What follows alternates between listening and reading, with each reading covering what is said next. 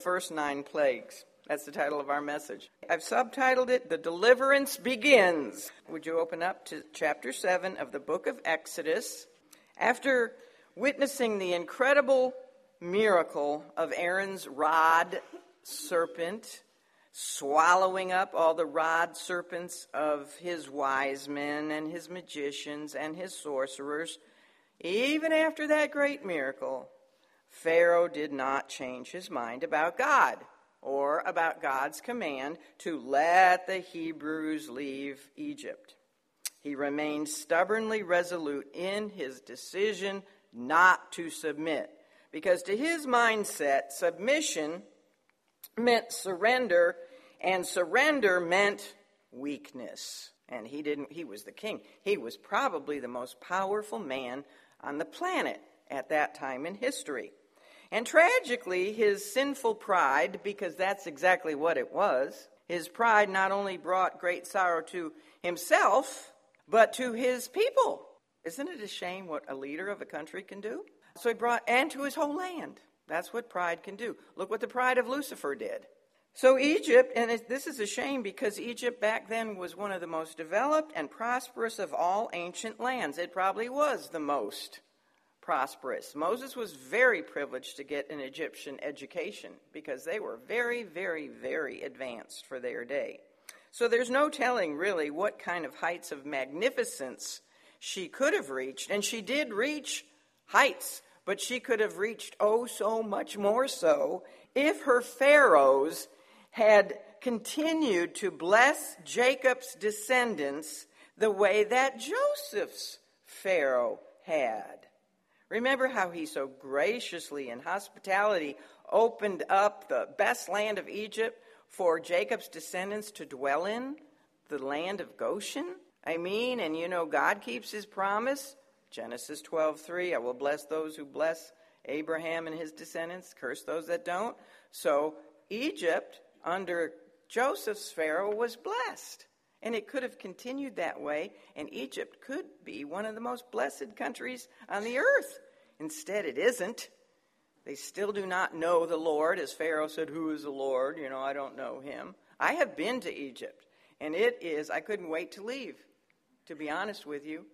It was the most oppressive place. I've been to a lot of oppressive places, but I just felt the oppression there. I thought, I can't remember how many million people live there. Many, many million people live there. I thought if everybody would bend over and pick up one piece of trash, they could clean the city in one day. But just trash everywhere.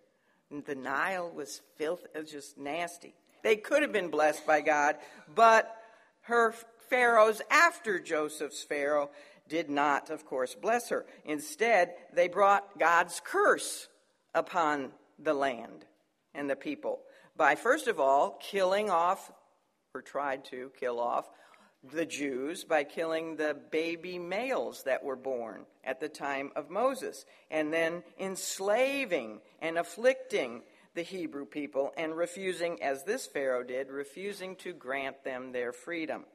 So with this lesson, as I said, we come to the first 9 of God's plague judgments on Egypt in preparation for the great Exodus. The deliverance is beginning.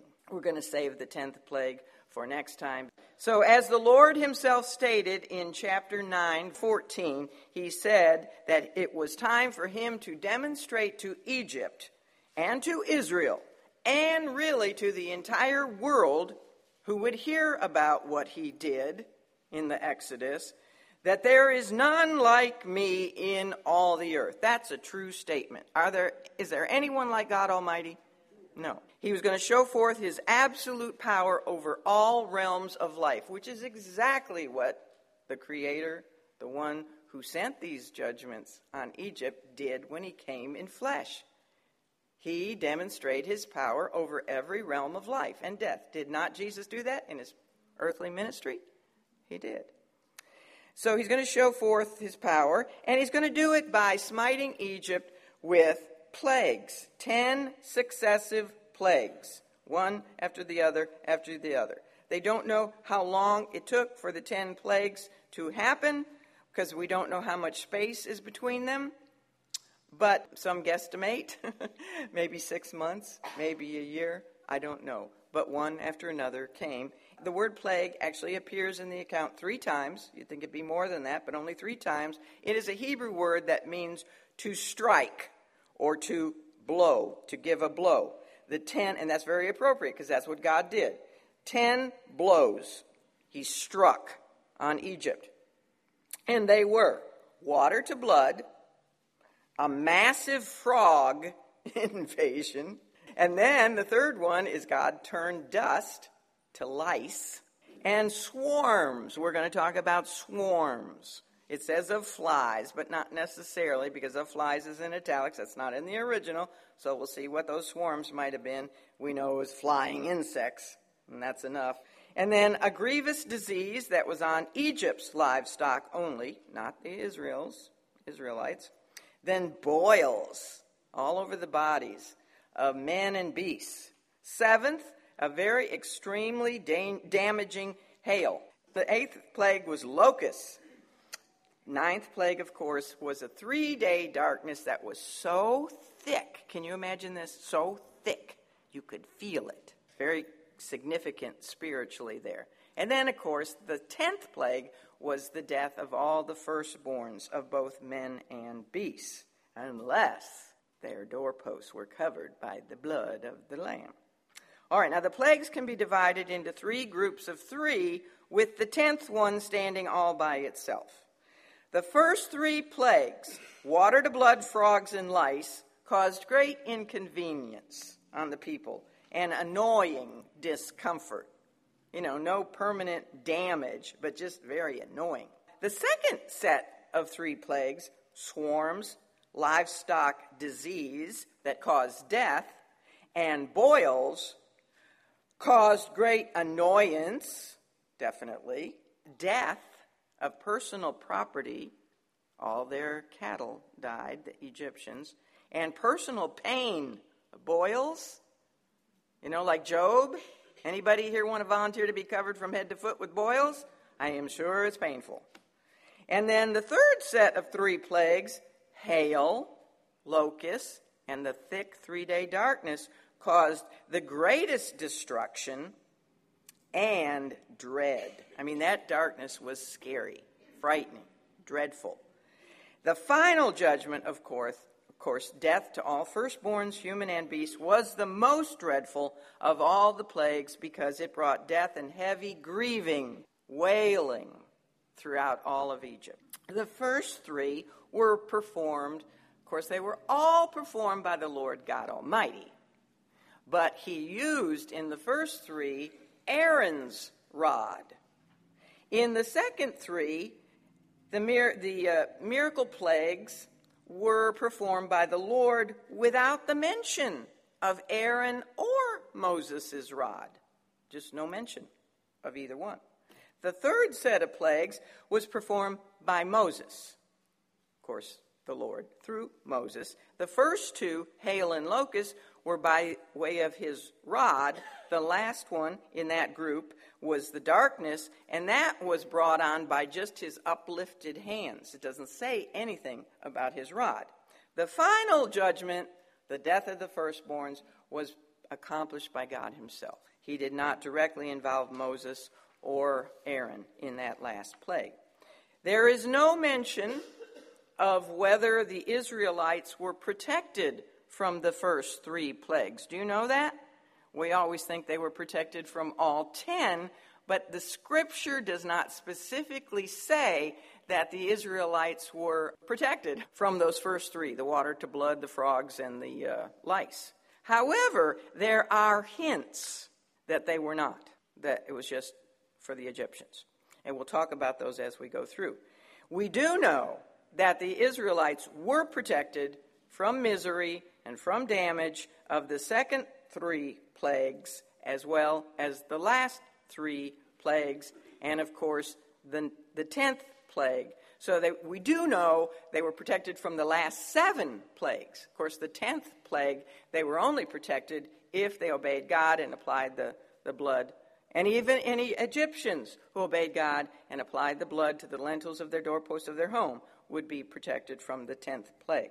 Other features to notice with regard to these three sets of the first 9 plagues are that in the first 2 plagues of each cluster of 3, so you have 3 clusters, okay? The first 2, or I should do it this way for you guys, the first 2 of each 3, Pharaoh is warned ahead of time that if he did not let the Israelites go, such and such a plague was coming. In the first 2 of each 3, he's warned. In the 3rd plague of each 3, no warning, they just come. And that would be the lice, the boils, and the darkness. Came without any warning. The 1st plague, water to blood, and the 4th plague, the swarms of flying creatures, were announced to Pharaoh as he was out at the Nile River in the morning. He would go out to the Nile. I guess that was a daily routine. I don't know if he bathed in the Nile or if he went out there to worship his gods. Perhaps it was some kind of ritual because they worshiped the Nile. So maybe that's what he was doing. So the 1st and the 4th, that's where he was when Moses came to him. He was probably in the palace on the other times when Moses came to him. After the 3rd plague, which was turning dust to lice, Egypt's magicians, remember those guys? After that plague, they admitted to Pharaoh that it was indeed the finger of God. After the 6th plague, they could not stand before Moses because they were covered with nasty boils. After the 9th plague, which is the thick darkness, evidently they were swallowed up with shame because just like their rod serpents, they disappear from the scene. Woof! Just like that. Hocus pocus, and the magicians are gone. 2 of the plagues caused a stench, a reeking stench in Egypt. One was due to the horrible odor of dead fish floating on the waters of Egypt. The other was the stench that arose from piles and piles and piles of decaying frogs on the land of Egypt. So there's a stench arising from the waters of Egypt and a stench arising from the land of Egypt. And that is such a good spiritual picture of how those who oppress God's people, those who persecute God's people, and those who worship false gods instead of the true God are a disgusting odor to the nostrils of Almighty God. Now, the plagues do demonstrate God's sovereignty over every realm of life and death. They demonstrate his creative power. You have to be the creator to turn water to blood.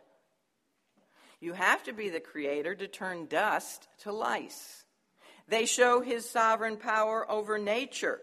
The wind is what he raises up, the east wind, to bring in the plague of locusts. He removes the locusts by bringing in the west wind. He controls nature. When a hurricane's coming our way, what do we all do? Pray, Lord, turn the wind. Turn it out to the ocean where it doesn't hurt anybody. He also, of course, has power over Satan's realm. He defeats every single one of Egypt's false gods and her magicians. He shows his power over the magicians' enchantments and over the sorcerers and their connection with the occult. He shows his sovereign power over disease. He brings this grievous murrain disease on the livestock. He brings boils on people and on beasts. And he shows, of course, his power over death, the Passover deaths of all the firstborn. The plagues were demonstrated to be miraculous. Now, some people say that they were just the result of nature. But I just had the biggest chuckle when I was reading some of the excuses Bible skeptics, there's a lot of people who don't believe in the supernatural. So there was this report by 2 medical scientists from Yale, and they submitted their article. They got all these PhDs behind their name, and they submitted this article to the Yale Journal of Science and Medicine. And it was regarding the 10 plagues of Egypt. And guess, now, you know when they happened? 3,500 roughly years ago. We're talking about something that happened that long ago. They came to this wonderful conclusion. They attributed the plagues of Egypt to global warming. I couldn't believe it. So I put that in just so you all could get a chuckle too. So people deny it, but they definitely were miraculous, and here's how we know. They intensify. They're beyond any ordinary natural occurrence of such disasters. They are predicted because the specific times for each one of these plagues was predicted, the arrival of them and then the departure of them. Like Moses asked Pharaoh in one of the plagues, when would you like me to get rid of these frogs? And he says, tomorrow. And the next day, boom, Moses gets rid of them. That's not global warming. They're discriminatory. I mean, all the disasters affected the Egyptians. We know that. But at least 7 of them, for sure, dogmatically, we can say, did not affect the Israelites. Now, how do you do that? How do you do that? Because we know that that's not natural. When we get rain, does it affect the unsaved and the saved? And hail and all that? Yes. The sun shines on the just and on the unjust. But this was, especially when the darkness was in all of Egypt, except in the houses of the Israelites, there was light. That is supernatural. Then they're very orderly. There is an orderly increase in the severity of these judgments, just like the tribulation judgments. The seals, the trumpets, and the bowls or the vials, they increase just like labor pains. And that's how these Egyptian plagues were. They increase in intensity from the death of fish in blood to the death of firstborns without the blood. Then there's a spiritual purpose for these plagues. They're not just random freaks of nature. They were carried out by God with moral and spiritual purposes. I list 11 that I could come up with in your notes, but I'm just going to suggest a few here. He brought them on in order to show Pharaoh, or to get Pharaoh, to force Pharaoh to let his people go. It was time. He promised Abraham the land. It was time for them to go, and so he's forcing Pharaoh to do that. He also uses them to reveal himself as sovereign God. He shows them to Israel. He gives, they're just as much a witness to Israel as to Egypt. He wants to let the Israelites know that they were indeed his special covenant people. Also he wanted to show distinction between his people and those who do not know him. And, of course, to cause his name and his power to be known throughout the earth. The judgments were not just punitive. They were evangelistic. That's the way God works.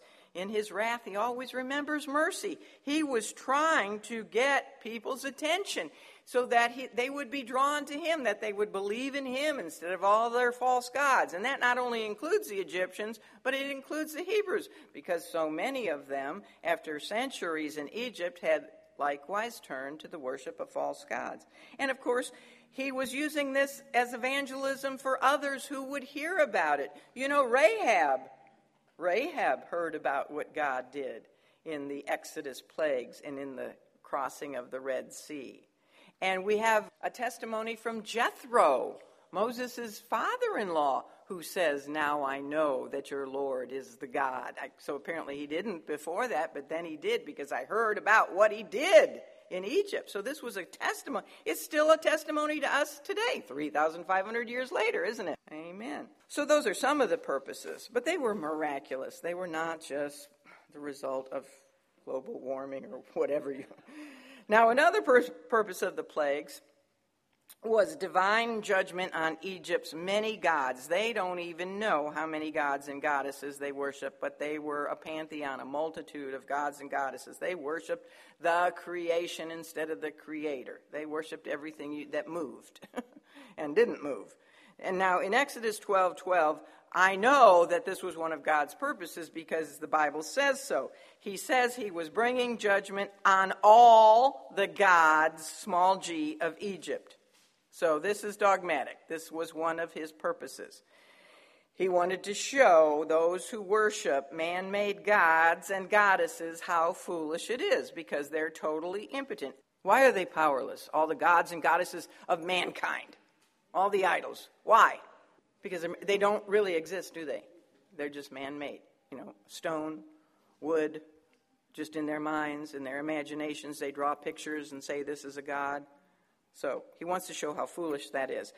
Now there's many, but some of the gods and goddesses of Egypt who were proven impotent, powerless by Yahweh were, let's start with Happy, or how I don't really think there's any other way to pronounce Hapi. I like to call him Happy. He was a happy little guy because he was the god of the Nile River.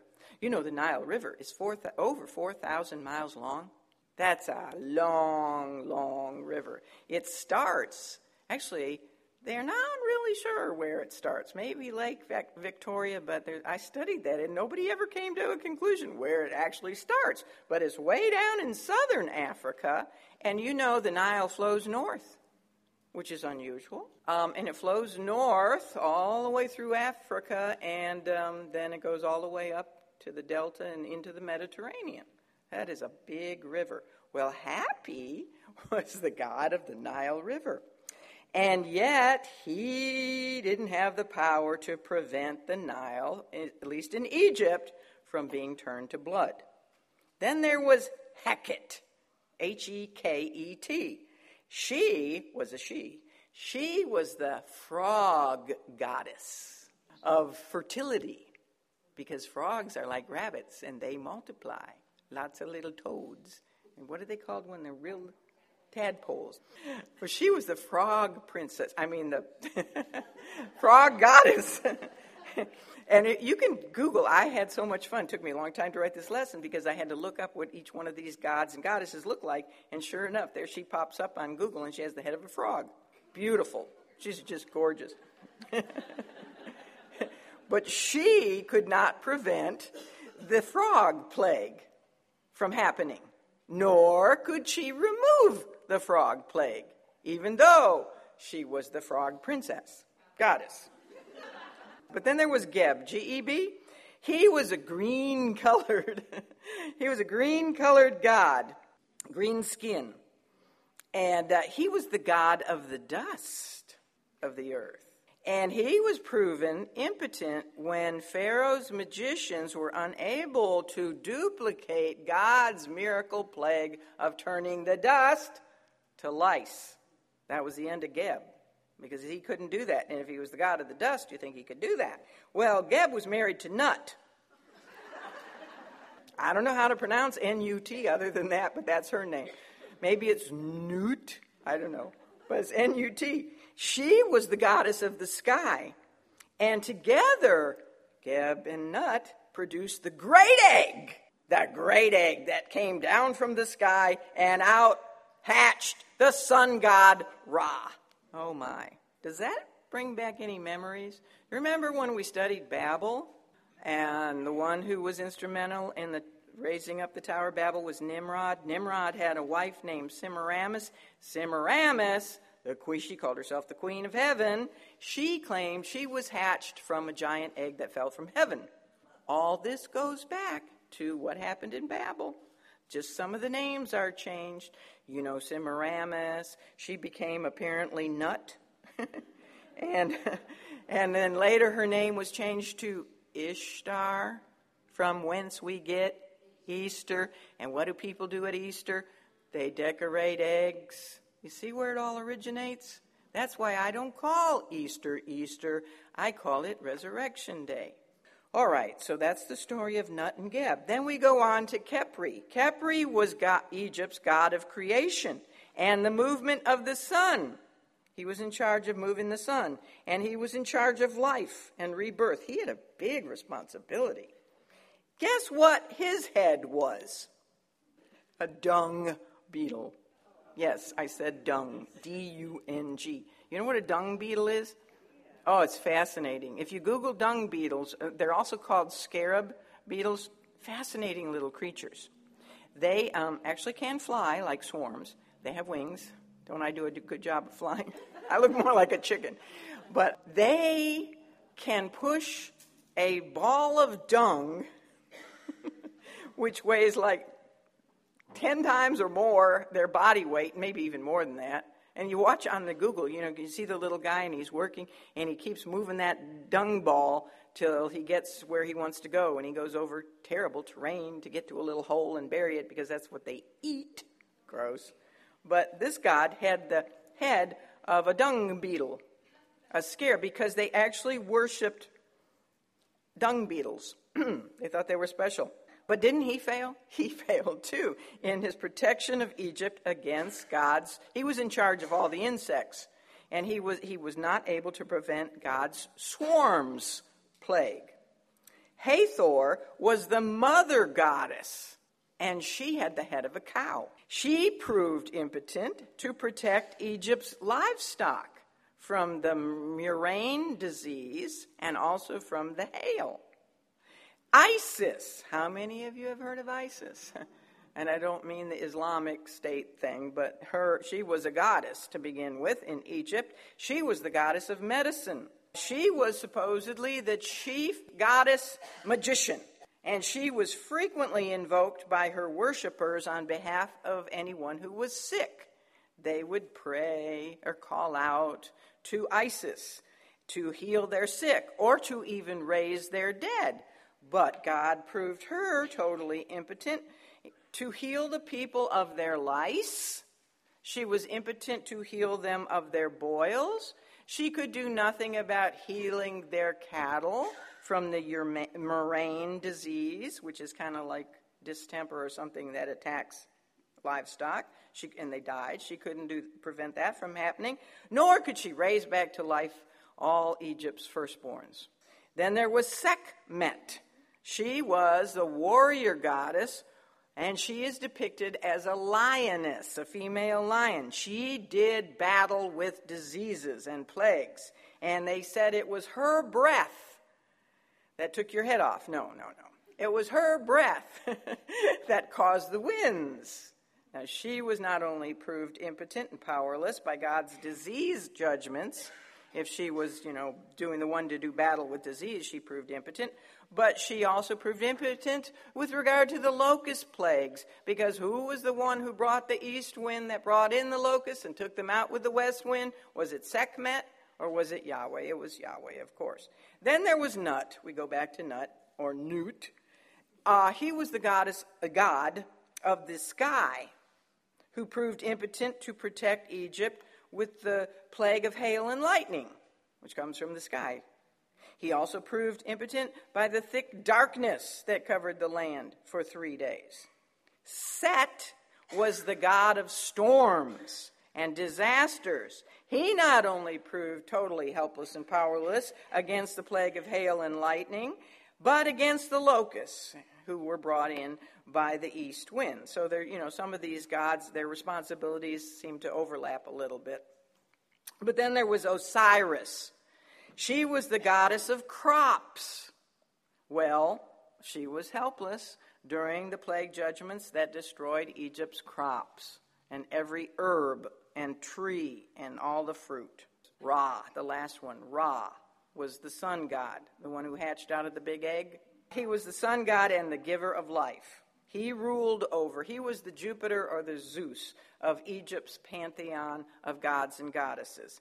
He was the most widely worshipped god in ancient Egypt, but of course he too proved no match for the Lord. He was unable to hinder Yahweh from any of the plagues.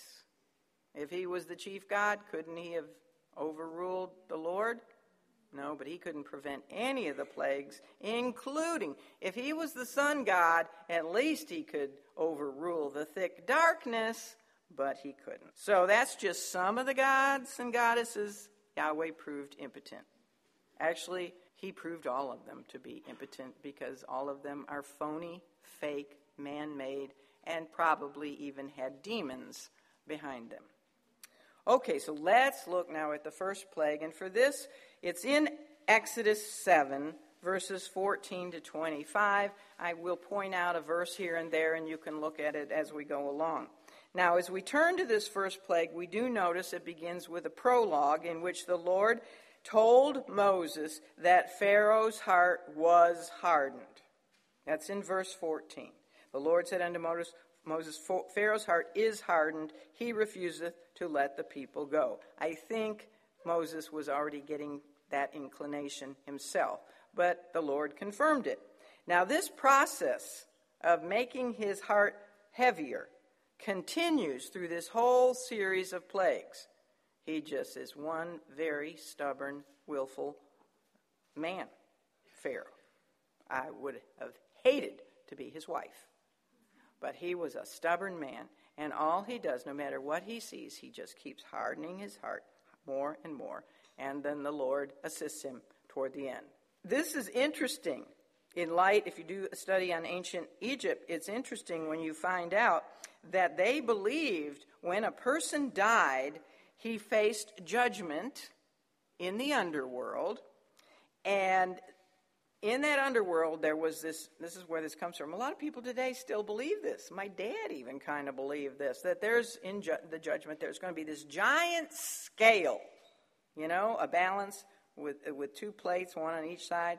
And so what they believed is that the heart of the deceased person, which is the very essence of a person, that's what they believed the heart was. So the heart was put on one plate of the scale, and on the other plate of the scale was a feather, and it was the feather of truth and righteousness. Now, if the heart of the deceased person was hard, it was heavier. And the harder that it was, the heavier it was. And so if the heart was hard and it went like this, and here's the feather up here, that person was judged as unjust. And he was condemned and thrown to the devourers, whoever they were. And they swallowed him up, and he went into annihilation. And that's interesting in light of all the swallowing up that we see in the text. Now, on the other hand, if the person's heart was pure and light, and it balanced out with the feather of truth and righteousness, he was judged good, and he could therefore go into Egyptian afterlife. And I don't know what he did there. I don't know, maybe he had 7 virgins. I'm not sure. I didn't look at that. But we know there is no specific Egyptian afterlife, is there? There's either heaven or hell. Well, ironically, Moses was told with his first judgment to meet Pharaoh in the morning on the banks of the Nile River. That's in verse 15. I say ironically because do you remember what happened there 80 years earlier? That is where Moses was saved from death when he was only 3 months old. And it was by another Pharaoh's own daughter that he was rescued on the banks of the Nile. The king may have been there for a morning ritual connected with Egypt's religion, which did center on the Nile. The Nile was worshipped as divine. It was Egypt's source of life. Without the Nile, they could not have survived. So it was appropriate for the true source of life to begin his plague judgments with the Nile. Now, when Moses met Pharaoh by the river's bank, he commanded Israel's release. It's the first of many, well, maybe the second. I think he's already said it. Let my people go. So he commands him again. And he tells him this time the consequences if he refuses. With Aaron's rod, God would strike the Nile and turn its waters to blood. Now, Pharaoh gives no indication whatsoever that he is going to submit to God. So Aaron lifts his rod and he smites the waters with that rod in the sight of Pharaoh and in the sight of Pharaoh's servants. So unbelievers are eyewitnesses to this miracle. And immediately the Nile and all of its tributaries and other water sources in Egypt, such as streams and rivers and even ponds and pools and water stored in buckets and vessels of stone and wood, all become blood. The source, the strength, and the symbol of Egypt's life became a source and a symbol of death. Blood is a symbol of death. What happened? The fish died. The river stank from the dead fish floating on it. And the water was undrinkable, unless you're into witchcraft and you drink blood. Now, the first plague was justly inflicted on the people. Actually, all of them were. This was just because these were people who served and worshiped the Nile and all the gods affiliated with the Nile. They worshiped them and the river itself more than the Creator. Also, remember when the babies, the male babies at the time of Moses' birth, were thrown into the Nile to be drowned or devoured by crocodiles, the Egyptians themselves had stained that river with blood, had they not? So God is giving them here a visual picture of what they had done, what they themselves had done. Now, listen to this and think through it. As Aaron's rod serpent swallowing Egypt's rod serpents was a picture prophecy of Egypt's army being swallowed up by God at the Red Sea, this first plague judgment here really is pointing, it's another picture prophecy of the next time a divine judgment would make a body of water bloody. You see, God's judgments on Egypt began with the Red Nile, and they ended with the Red Sea. All of this is so neatly organized, isn't it? The land that worshipped serpents as gods would be subdued by its head, Pharaoh, and the Egyptian army. That's the head of Egypt. Remember Genesis 3:15? The seed of the woman would crush the head of the serpent. So the land that worshipped serpents was subdued by its head in the Red Sea, when they all drowned in the Red Sea. Also, we could say the land that worshipped water was going to be destroyed by water. Now, going back to the skeptics of the supernatural say, in addition to global warming, that this miracle was not really a miracle. It was merely a matter of red-colored silt churning into the Nile during the flood season.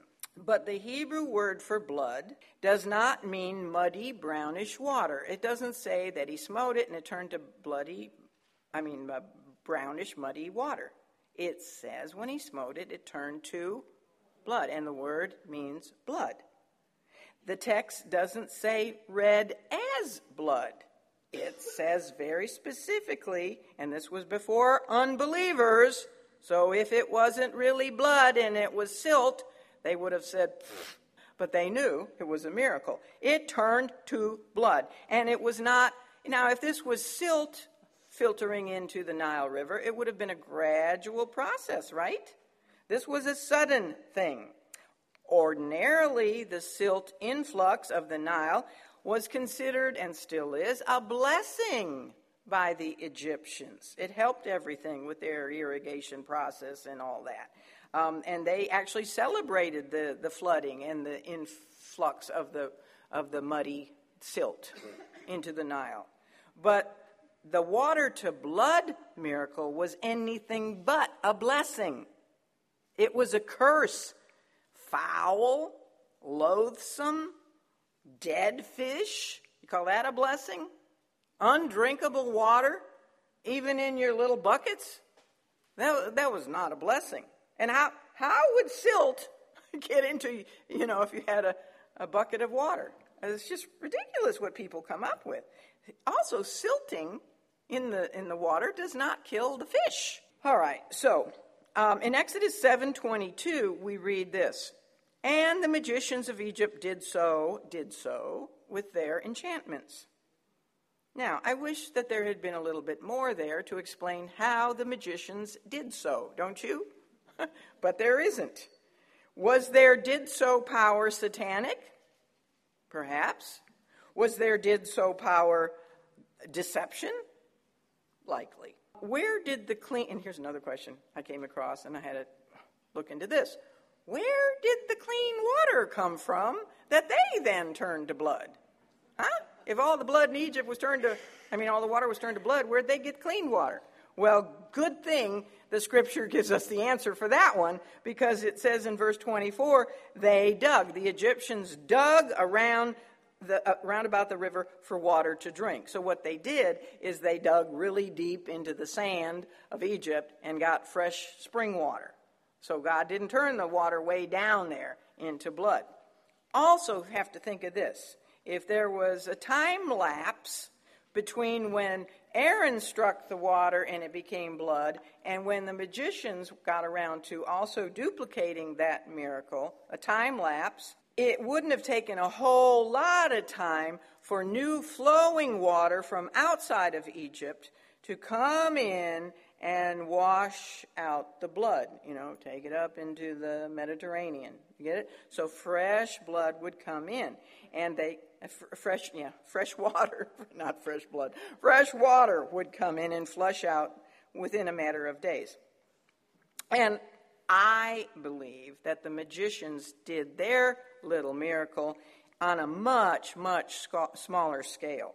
Perhaps even only using one vessel of newly dug up water, maybe one bucket, into which, by sleight of hand, which is called legerdemain, perhaps they put a few little drops of red dye into the water. Now, you see, Pharaoh wouldn't care if he knew they were faking what they did, because he really just wanted to stand firm in his resolve to not submit to God, the God of the Hebrews, and his command to let his slave force go. So even the smallest show by his magicians that they had the ability to duplicate what Moses and Aaron could do would give him the excuse to deny Israel her freedom. See, that would save face for him. So he would say, see, they can do that too. And it says that he just left and went back to the palace. So he was not impressed. He might have been impressed, but he didn't give into it. Now, Moses' first miracle, and I'm going to call it Moses's, because it gets so complicated for me to say Moses, Aaron, because Aaron really, the Lord used Aaron's rod, but Moses is the key figure here. His first public miracle was to turn water into undrinkable blood that brought death, all the fish. Egypt's king, what had he done? Well, he had spurned and disobeyed the word of the Lord. The word of the Lord, God's word, is symbolized in Scripture as water. He also resisted the convicting, convincing work of the Holy Spirit, which is symbolized in the Scripture as what? Water, living water. Both symbolize the Word and the Spirit. And so, because he spurned and resisted, the result was death, represented by blood. Death, decay, and stench. Now, in contrast to that, the first public miracle of the prophet like unto Moses, the Messiah, one who was infinitely greater than Moses, as it says in Hebrews, the Lord Jesus Christ, what was his first public miracle? He turned water into wine, the finest wine the wedding guests of Cana had ever tasted. So the first public miracles of Moses and Christ picture a very important biblical truth. Moses represents the law, okay? The word of God, the law, the commandments of God. So this truth is, for the law was given by Moses, but grace and truth came by Jesus Christ. You see, the law, to obey the word, in its fullness only brings death because of the fact that no one can fulfill the law. Not even in one day can we. No one can keep it. And that was pictured when Moses came down with the law, the 2 stone tablets. And he saw what was going on with the golden calf, and what did he do? What they had done. They broke the law. I mean, before he even presented it to them, they had broken it, which is a picture of that all have sinned and broken the law of God. We all come short. Only the Lord Jesus Christ, who is himself the giver of the law, the Word of God, only he kept the law to perfection and thereby fulfilled the law, so he alone qualified to take upon himself our condemnation. There's no condemnation now for those in Christ Jesus. We, therefore, in Christ, who took our condemnation, we are free, hallelujah, from the curse of the law, which is death. Blood represents death. We are free from the wages of sin, which is death, eternal separation from God. So faith in Christ, who is the living Word, brings true inner joy, represented by the wine. You see? Grace. We can live the abundant life. And even if circumstances living in this dark Egypt are not so great, we still have what? Joy. We have the joy. Don't let Satan rob your joy. It's all going to be okay in the end. We're going to live eternally in a wonderful place called heaven. And it's not make-believe. It's described in the Scripture. Eye hath not seen, ear hath not heard what God has in store for us. And it's going to be fantastic. So that's picture. Isn't that beautiful? Moses, blood, water to blood, Christ, water to wine. Okay, now we get into the frogs. This is in Exodus 8:1. 7 days. Now, this is the only time we know how much time lapsed between one plague and the next. There were 7 days that passed after the first plague before Moses was instructed to again appear before Pharaoh with the command, "Let my people go so that they may serve me." That's in verse 8:1. Then Pharaoh is warned that if he refuses to let God's people go, the result is going to be frogs, frogs, frogs. Frogs so abundant they would be, he says, on thee, upon thy people, and upon all thy servants. That's somewhere in the early chapter of 1. Yeah, I'm getting to the bedchamber. But doesn't that sound like it was just on the Egyptians and not on the Hebrews? And he says that the frogs on thee, your people, your servants. Doesn't say anything about the Hebrews. So I really think that they were protected from the frogs. Well, Pharaoh hears this about frogs and he goes, again, and he doesn't budge. So Aaron stretches forth his rod to curse the streams and the rivers and the ponds, and immediately frogs are ubiquitous, which is a fancy word for meaning they are everywhere. They're even in your hair. I just wanted to make a poem. Everywhere, even in your hair. It says they came up and covered the land of Egypt. And they were, as Terry just said, they were even in the people's beds. Now, that would give me an AFib at night. You know, get into my bed and there's frogs hopping around. And it says that they were in their ovens. You open up the oven to get out your pie, and a frog hops pops in your face. Ooh. And they're in their bread because they were in the women's kneading troughs where they kneaded the bread. So it was... It was frog chaos. And the magicians, these great guys with their can't you see them with their pointed hats and their little wands, their serpent wands, and their big robes. And they come out, and they only added to the pandemonium with their hocus-pocus enchantments, because what do? Here's the great heroes coming to... They only bring up more frogs on Egypt. Now, again, we don't know how the magicians duplicated the frog miracle. But the answer has to be that either they created illusions. I think they went around with their big robes and they had huge pockets in their robes. And they grabbed up frogs and put them in their pockets.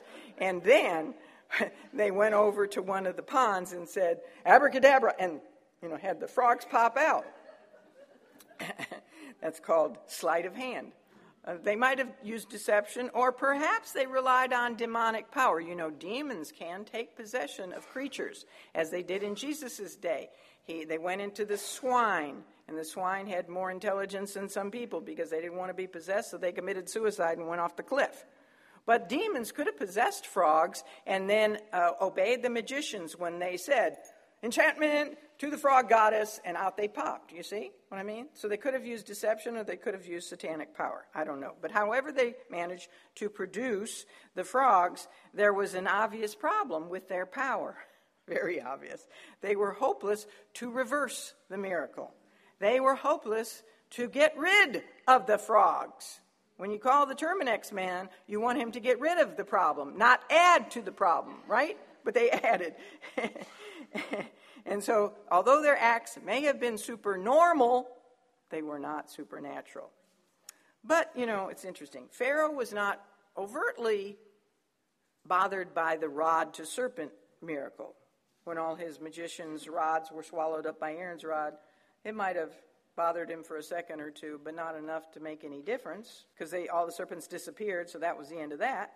And he didn't seem extremely bothered by the bloody water, because I'm sure he sent his servants out. They dug a special well for him and his family, so that didn't, in 7 days it was all gone. But the frogs in his bed got to him. Frogs in his bed, jumping all over his food, that caused him to temporarily, and I say temporarily, cave in. So he calls for Moses and Aaron, and in effect, this is my interpretation, he says, entreat the Lord to get these frogs out of here. I've had it up to my neck in frogs. And I will, if you do it, I will let your people go.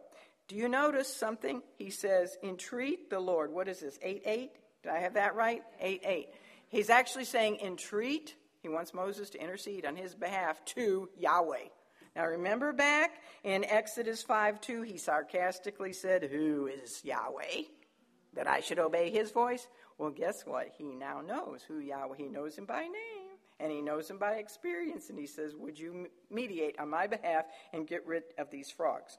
Well, Moses is growing. Oh, my goodness. Moses is really growing spiritually. And he is now totally confident in God. And he responds to Pharaoh's request by saying, glory me. That's a southern expression. See it in verse 9? Glory over me. I think he said, glory me. The frogs have done it. It's worked. So when would you like me, sir, to get these frogs out of here?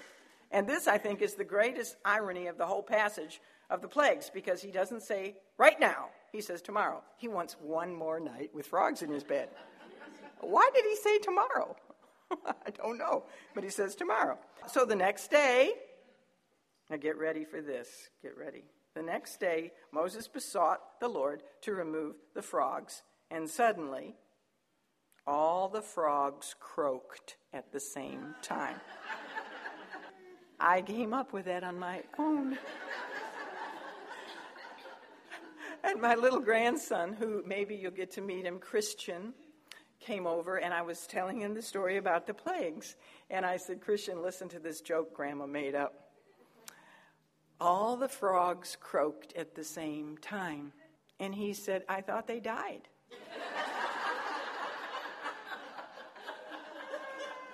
He did not know what croak means, That's what the joke is, yeah. It's a play on words. So then I had to explain to him what croaking, and I went into kicking the bucket and all kinds of things. The multitudes of dead green amphibians were then, dead frogs were everywhere. They had to get them out of their ovens and out of their beds and out of their bread.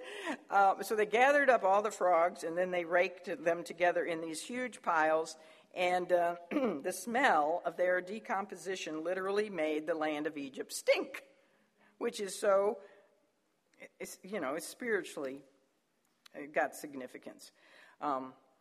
But with the smell of pungent frog odor in his nostrils, Pharaoh hardened his heart a notch or two. he changed his mind. All the frogs are dead, got rid of that problem, so he changed his mind, and he did not keep his promise to let Israel go. Next plague, third plague, lice. Ugh, have you ever had lice? Don't tell me if you have. I never have, but my children had to be sent home from school several times because of lice in other kids' hair, and then we went through the process of boiling the sheets back in the old day and all that kind of stuff. Anyway, lice. Without warning, now remember, this is the third in a third cluster, so without warning, the Lord had Aaron stretch forth his rod and smite the dust of the land, and the dust became lice. Just like the water became blood, the dust became lice in man and in beasts. Everyone had to be miserable because lice, I hear, is itchy. Now, the magicians, they were looking through their little magic books and they said, we don't have a hocus pocus for this one. And we can't think of any way to use legerdemain. So they admit, they say to Pharaoh that this is the finger of God. Just think, if this is the finger of God, what he can do with his right arm, what he can do with an arm, what about both arms, what about his whole person? This is just the finger of God. Dust-to-lice, no problem. He made man from dust, didn't he? And yet Pharaoh's heart was hardened, and he did not even hearken to his own spiritual wizards. That's all I'm going to say about lice, because I want to get away from them. Now, let's go on to swarms. Now, in the, if you notice in your Bible, it probably says of flies, but the of flies is in italics, which means that of flies is not in the original. What is in the original Hebrew is only that swarms. It was a plague of swarms. Now, the word for swarms in Hebrew is Arab, A-R-O-B. No, it wasn't a swarm of Arabs. Well, that would be interesting. But it was, Arab means, it refers to a swarm of one particular insect or a mixture of flying insects. The translators just decided to choose flies, okay? That was their choice. They chose a swarm of flies. But Egypt could have been infested with swarms of an insect that they greatly venerated, even worshipped. And what was it? The dung beetle. You thought we were rid of him? We're back to the dung beetle. The scarab. Swarms is Arab. You see? Connection there? The Egyptians thought that the god Khepri, the one who had the head of a scarab beetle, they thought Khepri was responsible for keeping the earth revolving. Isn't that interesting? They knew the earth revolved. They were advanced. But they believed that God was responsible, the dung beetle god, for keeping the earth revolving of like a dung beetle keeps the ball of dung revolving. Takes a lot of imagination to come up. It would be so much simpler to believe in one God creator, wouldn't it? But we know that the Israelites were protected from the swarms of scarab beetles, if that's what they were, because it says so. In 8:22, there were no swarms in the land of Goshen. You see, what I think happened is after the water turned to blood, and then the frogs were everywhere, and then everybody had lice, and all the kids had to come home from school, and the moms had to boil all the sheets in the hot bathtub and all that. There was no more work project going on. There was no brick making, and all the Hebrews went back to their homes in Goshen. Don't you think? There would be no building going on with all this. Now, with this plague, with the plague of swarms, Pharaoh makes his first attempt at a compromise. He says that he will allow Israel to go and offer her sacrifices in the land if the Lord would get rid of the swarms. That's in verse 25. I know.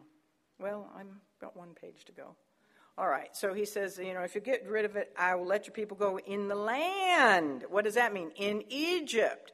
This is a compromise. This is like Satan tries to tempt anyone who's willing to leave once is thinking about leaving Egypt, this world, and going into the kingdom of God, into the promised land, he tempts them. Oh, you can still stay in the world. You don't have to really leave the world. Just stay with us and just say you're a Christian and everything will be fine. Serve both Egypt and, you know what I'm saying? But Moses flatly refused. No, he would not compromise. He reminded him if we did that, the Egyptians would stone us to death because it would be an abomination to them. We talked about that before. So Pharaoh attempts a second compromise. He says, okay, you can leave Egypt, but just don't go very far away. Again, that's like a temptation. All right, if you want to be a Christian, just don't get too fanatical about it. Don't go overboard. Don't become one of these Jesus people, just all. So that's, and again, Moses doesn't say he refused it, but he doesn't do that. He does go ahead, because Pharaoh said you can leave. So he goes ahead and he asks God, and the swarm plague is ended. And what does Pharaoh do? He reneges on his promise, and he hardens his heart even further. Then we get to the livestock disease in chapter 9. Another command is given to Pharaoh to let Israel go, another advance warning of what would happen if he refused. The Lord would smite all Egypt's cattle and livestock with a very grievous disease that would kill them, and it did kill them. But we know again that Israel was protected because it says nothing would die that belonged to the children of Israel. Isn't that amazing? And Pharaoh didn't really believe it, so he sent some people to look in the land of Goshen. And sure enough, they came back with a report that not one of the Israelites' cattle had died. And yet still he refused to submit to God's command. And he succeeded further in hardening his heart. This guy's scale is getting worse and worse, isn't it? With the hardening of his heart. The boils, sixth plague, chapter 9, verses 8 to 12. The Lord brought the plague of boils in a unique way. He told Moses and Aaron to take ashes from a furnace, and Moses was to throw those ashes up into the air, and when they dispersed in the air, they became, they were like in the shape of fine dust that when it settled down on man and beasts, not cattle, because they were out of cattle, all the cattle died, so it's the other beasts, and it produced boils, which broke out in blains, and blains are inflamed, itchy blisters on the skin. Now, we know that the Hebrews did not get the boils because it tells us, God's humor here, that the magicians could not appear before Moses. Moses represents his people, the Hebrews. Moses is standing. He doesn't have any boils, but the magicians cannot come before Moses. Why? Because they're covered from head to foot with boils. Serves them right? So they're all, and they don't have any tricks. They can't even begin. They don't want to reproduce this one. So it's fascinating when I studied this how these plagues rendered I'm going to get in trouble again because I can't think of the word. Rendered the priests inoperable. They could not function. They could not worship the gods with their religious hocus pocus and all that they did in their services to their gods and goddesses, the priests, because they had super strict purification rites where they had to be clean before they went to worship their gods and perform their little rituals. For example, they shaved their heads every 3 days. That would help with the lice, wouldn't it? But they also had to take daily baths. Well, when you have water that turned to blood, and then you have lice all over yourself, and then you have boils all over yourself. See, the priests they couldn't function. God, again, he's getting not only at the gods, but at their little priests. So I think, again, that's his humor. Well, hail was the seventh plague, and it was accompanied by great thunder and lightning storms that caused fire on the ground. It's the first plague that was performed by Moses' staff alone, 9:23. Again, we know God's people were protected because it says in 26 that there was no hail in the land of Goshen. The Egyptians were given a very merciful warning about this plague. They couldn't turn on their TVs and watch the weather report and know that they couldn't because God just sent it real quick, but that a hailstorm was coming and a thunderstorm, which we were supposed to get tonight. But they didn't know that, and so God warned them. He said, I'm going to send it, so if you want to survive, get inside and take your animals inside. And some Egyptians hearkened unto the voice of the Lord. Wouldn't you by this time? I would. And so they went in and they took their animals in and they were protected. Other Egyptians were just like Pharaoh and they didn't listen, and so therefore they suffered great loss. Well, Pharaoh sent, after this, he sent for Aaron and Moses and he confessed. Can you believe it? Pharaoh confessed his sin. He said, and this is in 9:27, I think, for the very first time he says, the Lord, that's Yahweh, Yahweh is righteous and I and my people are wicked. Wow. Now it really would have been nice if that was a sincere, would God have forgiven him? Yes. But it wasn't. It was a manipulative confession to get Moses to stop the storm. And Moses responded by telling him, yes, I'll stop the storm. I'll spread my hands before the Lord. The storm will end. And he says, so that you, Pharaoh, will know how that the earth is the Lord's. And then he goes on. Moses is braver and braver. And he tells the Pharaoh that he knew his confession was phony. Phony baloney, I know. And he also knew his promise was empty because he says in verse 30 of chapter 9, I know that ye will not yet fear the Lord God. He's getting to understand this guy pretty well, isn't he?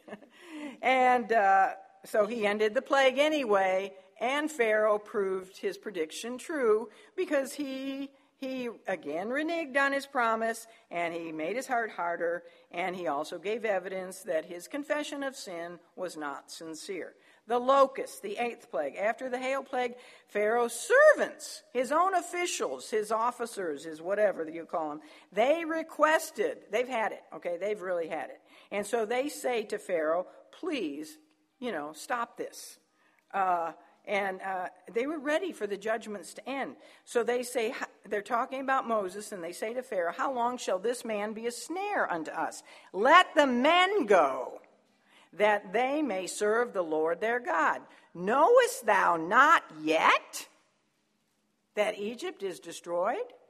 This is wise counsel from these men. Haven't you got it yet, king, in your thick head that we're being destroyed by this God of the Hebrews? So why don't you just let the Hebrew men go and worship the Lord? And so that's what he did. He tells Moses, okay, I'll give in. You men can go out and sacrifice to the Lord, but the women and children have to stay behind. He knew that they would not escape without their families. So, again, this was a temptation like it is with us. Okay, if you want to become a fanatic, that's one thing. But don't drag your kids into this. My dad said that to me. Don't brainwash your children with this Christianity stuff. And I said, why wouldn't I, Dad? The world is trying to brainwash them. I'm going to do my very best to brainwash them. Wash their brains with the cleansing of the blood of the Lamb. I posted on Facebook.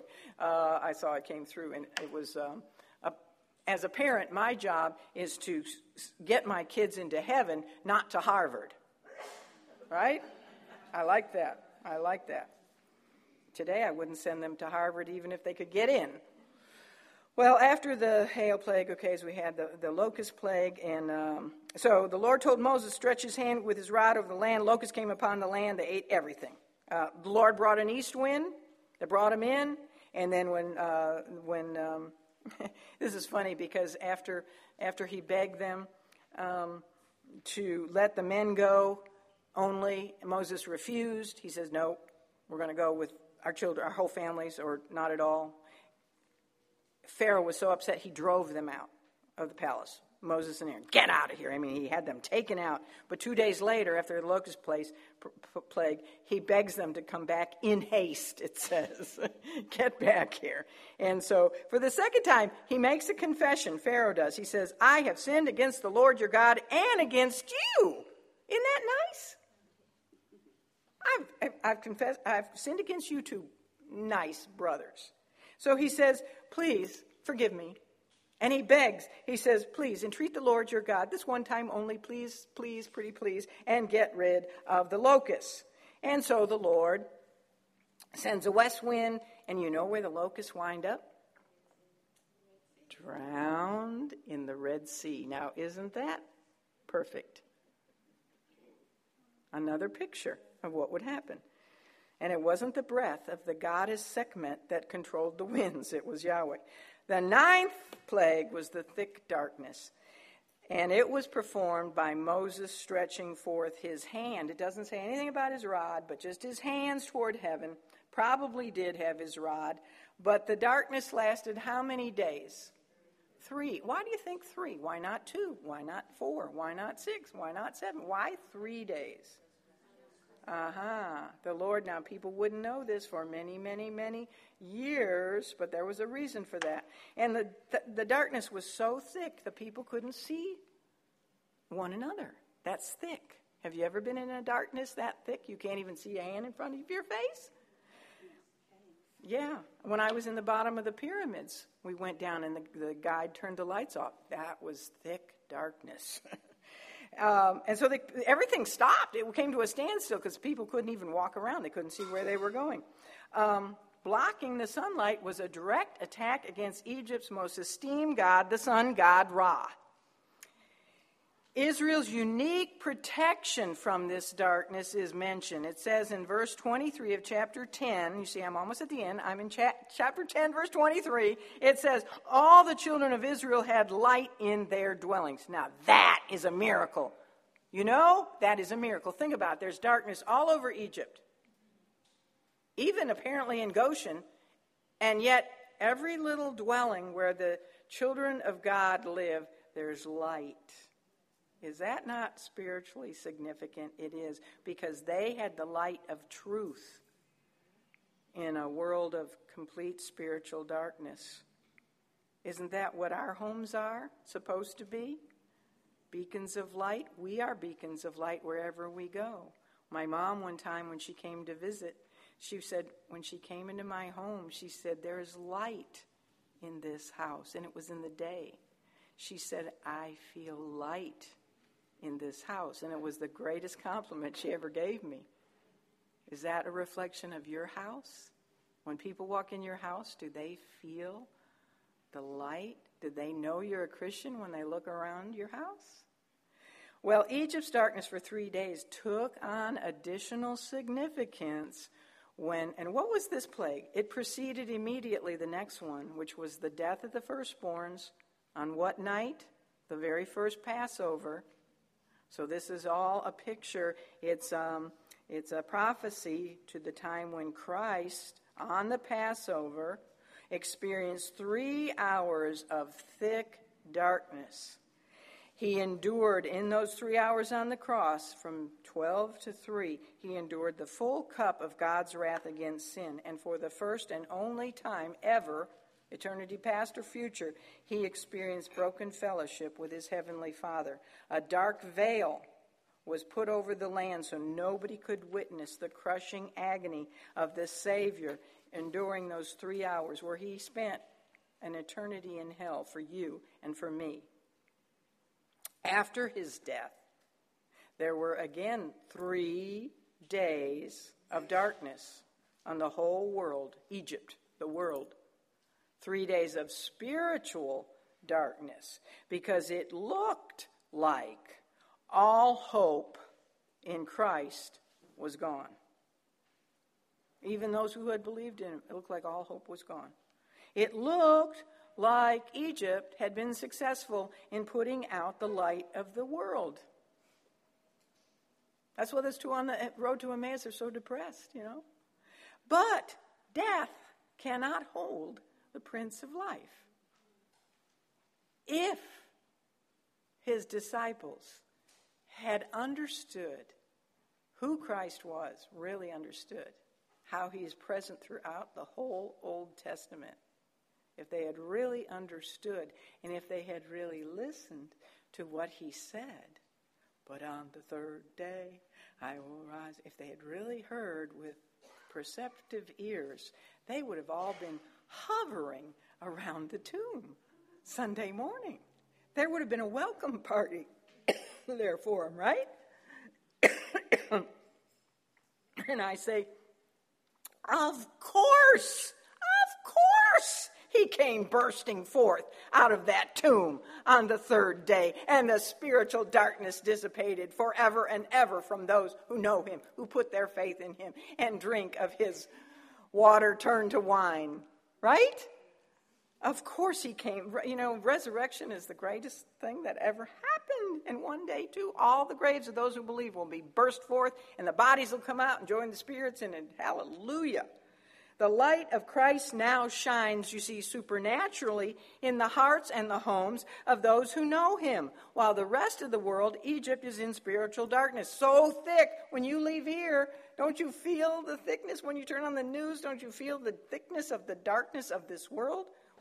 Well, with the darkness plague, Pharaoh tried another compromise with Moses. He requested that he end the plague and the darkness, and I will let the Israelites go, even with their little ones. I'll let you even take your families, but you have to leave your flocks and your herds here with us. He was running out of cattle, wasn't he? But he also knew that they would not leave for good without their cattle. Moses again refused the offer, and he said this. I love this. This is where the Marines get it. He said in verse 26 of chapter 10, "Not one hoof left behind." That's really his word. You know, when you serve the Lord and you leave Egypt, you're giving the Lord everything. Your possessions. I'm not going to leave anything in Egypt for the world to use, right? I'm going to take not only my family with me, Lord willing. Of course, they have free will, but going to try to take my family with me. I'm going to give him everything I have, every last hoof, my time, my energy, my money. Everything that I have is yours. Not one hoof am I going to leave back behind in Egypt. You get it? Yay, Moses. He did not compromise. And so then he goes on. Well, Pharaoh is very mad. So Pharaoh says to him, well, first of all, Moses says, not only no hoof left behind, but when you do let us go, you're going to be giving us what you have. Now, that didn't set too well with Pharaoh. So he had it, and he said, get out of here. If I see you again, you will die. And we know what happened, right? Not only did he lose his son, but he lost his own life. Yes, I do believe Pharaoh drowned in the Red Sea with his army. But that's all for next time. We come back April 30th. Lord, thank you for the patience of your people. I just love their hunger for your word. Thank you for all the truths you have to teach us. Again, as I say, they're always just so endless, so mind-boggling, and so perfect, and so wonderful. And as we go into resurrection season, I pray we will be the light to this dark world and will be a witness to everyone we come across and tell them the true meaning of the resurrection. It is not about Easter bunnies and eggs. It is about the resurrection of the Lord Jesus Christ, the Prince of Life, the author of life, the author and finisher of our faith, the King of kings, the Lord of lords, the great sovereign God who has given us life and made it possible for all to have eternal life with him forever and ever. I pray everyone here truly has experienced the second birth and won't die the death of the first birth. For we pray, Jesus, in your name. Amen.